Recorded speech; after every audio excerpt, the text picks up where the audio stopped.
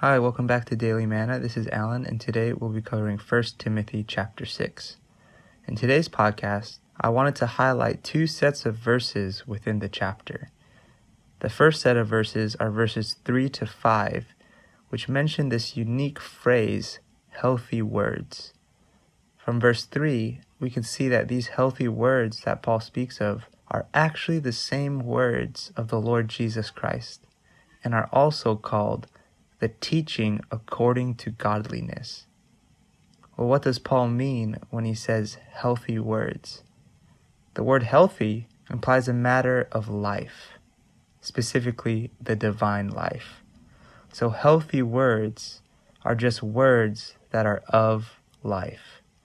They are words that are full of the divine life and supply the divine life to the believers.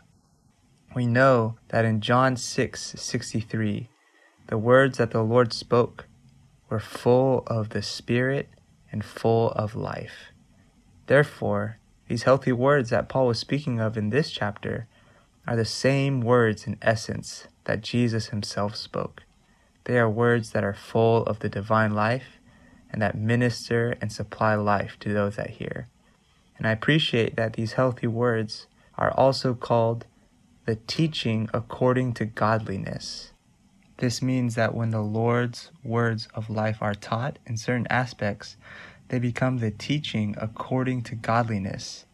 They bring forth godliness. That is, they just express God. So when we hear such healthy words, we receive the divine life, we're supplied with the divine life. It issues forth in godliness, that is, a life that expresses God. Well, how do these healthy words relate to us today? On our receiving or the receiving end, as believers, we need to learn what words are healthy and what words are not healthy. Today, there are so many different kinds of teachings from the Bible. Even on the college campuses, the universities, there are professors that are not believers who teach things found in the Bible. However, is what is being taught by these professors the healthy words that Paul mentions here? Do those kind of teachings and words supply and minister the divine life to us? Probably not. Among Christian teachers today, there's also a variety of teachings and things that are being taught. Some speak of self-help and improving yourself to be a better person, failing to even mention anything about the Lord Jesus. Others preach things related to becoming prosperous and having outward blessings. When we hear such things, we have to ask ourselves, are these healthy words? Are these the teaching according to godliness? Is the issue of these words more divine life being added into me? And is there more expression of God? Lord, may we all know, including myself, this is my prayer. May we all know and develop more of a love and a taste for the healthy words of the apostles' teaching. Not only do we need to receive the healthy words, but Paul's charge to Timothy is to also teach and speak the healthy words. So what are we speaking to others? From the subsequent verses, Paul writes that the reason why people began to teach differently is because, number one, pride. It's because they don't want to teach the same thing. They want to come up with something new, to be different, to be special. And the second point is they desire material gain. May we never fall into these categories. Hallelujah, we can all learn to speak the same thing, the healthy words of the apostles and the healthy words of the Lord Jesus Christ. The second set of verses that I wanted to highlight are verses 11 and 12. Verse 11 reads, "But you, O man of God, flee these things and pursue righteousness, godliness, faith, love, endurance, meekness."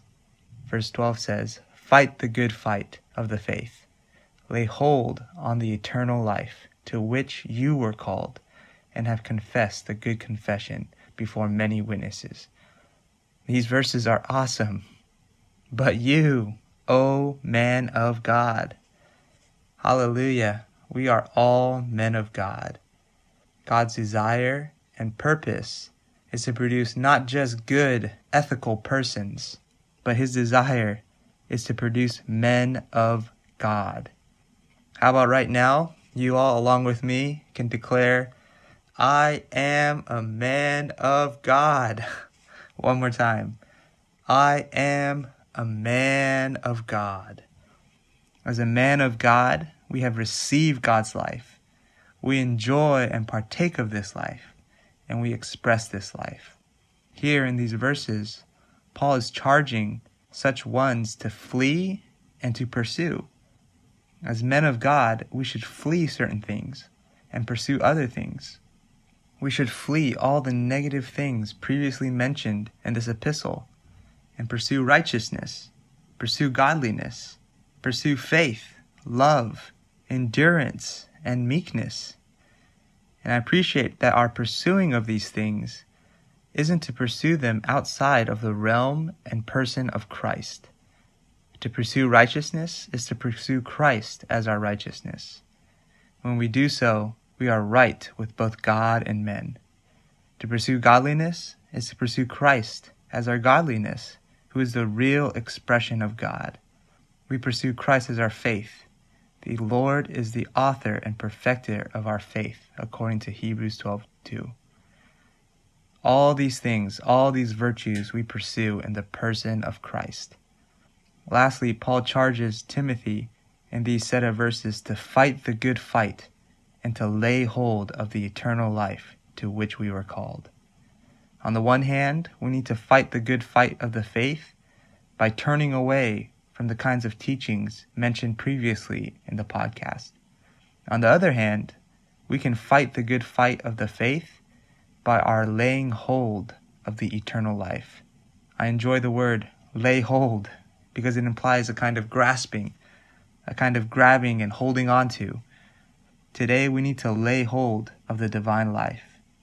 We should not do anything apart from this life.